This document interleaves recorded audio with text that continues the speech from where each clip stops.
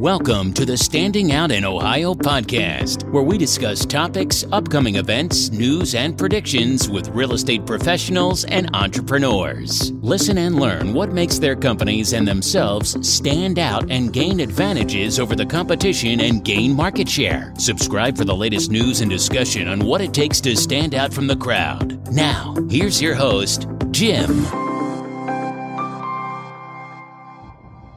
Hey everybody, it's Jim Troth, Habitation Investigation, here for the Standing Out in Ohio podcast. And of course, with me is Laura Troth, the office goddess. Hi everyone. So we had somebody call the other day, maybe it was 2 weeks ago. Something like that. They were upset. They had a furnace issue, and the furnace company said, "Oh, your home inspector should have seen this. Can't believe they passed it," or some crap like that. Yeah. So like that. we're going to discuss that. Yes. And where there was failure. But first, let's listen to this. Habitation investigation is the way to go for a home inspection in Ohio. Trusted licensed home inspectors for your needs, from radon to mold to warranties. For a great home inspection, you really can't go wrong. Visit homeinspectionsinohio.com. Okay. So, Lord, give me the story. The person called us or they emailed first? What happened? So we did a home inspection, and the property was apparently as is. So they weren't going to get anything on anything. They were supposed to just use that for information. So we came out, we did the inspection. The furnace air conditioner was from 1988. 88, nice. 88, so like 30-some years old. It had not been serviced in forever. There were condensation leaks, rust. The inside had evidence of rollout, like you could see where it was dark and where it had started to smolder. So flame, we had pictures of the flame rollout means when the furnace ignites, the flames, instead of staying up inside near that heat exchanger or underneath it, the flames are coming out the front of the cabinet, right? And we had, our inspector had pictures showing the burn marks on the front of it, and there's rust stains, flame rollout. Safety switch wasn't working. Safety switch wasn't working or missing, I can't remember, but safety switch wasn't operating. Leaks, condensation leaks. There's something else. We had pictures of the flames.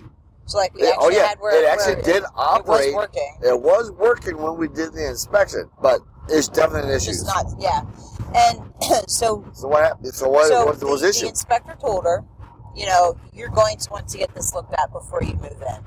I'm not an HVAC specialist, but I'm seeing several issues that are concerning to me. Get it checked out. And that was in the report even. And it was even in the report that the evidence of the rollout was a safety concern, that it could cause some type of a fire. So she calls us, and it's wintertime in Ohio. Her furnace isn't working.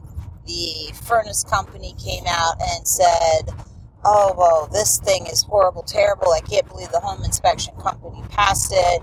You should never have done anything with this furnace. You should have gotten it replaced. They need to take care of this for you." $10,000, right? $10,000 for a new furnace from this company. So she calls us in a panic. I mean, she was sweet. She was nice. This was her first house.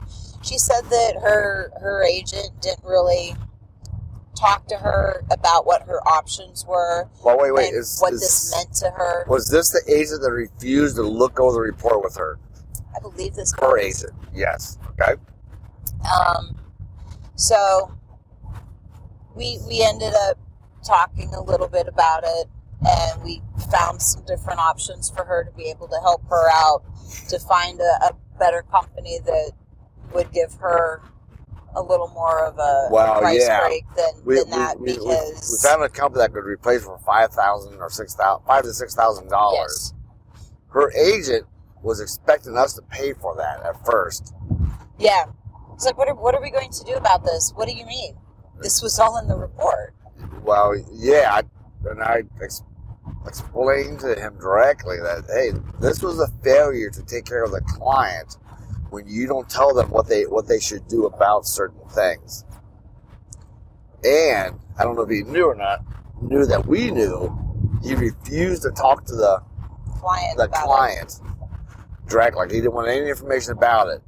But he was there at the inspection. So the failure was to really explain it. Well, to tell her what her option was. I've heard that more lately. What's that? I've heard that more, where a lot of clients are calling and asking questions, or, my agent didn't explain this to me. Could you help me? I had somebody call New Year's Eve. They'd been having sewer line issues, and their agent hadn't said anything about a sewer scope, hadn't, helped them out, hadn't explained anything to them. They didn't even know who their insurance company was. I remember, yes.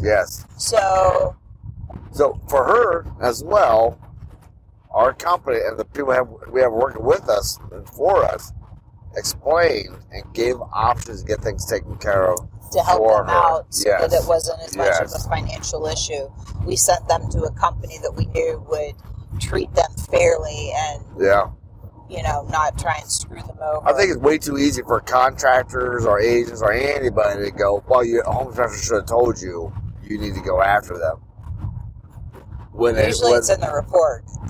Yeah, especially when it's in the report, then it's really frustrating when a contractor does that, because, first of all, you most likely, as a contractor, don't know the standards for the home inspectors.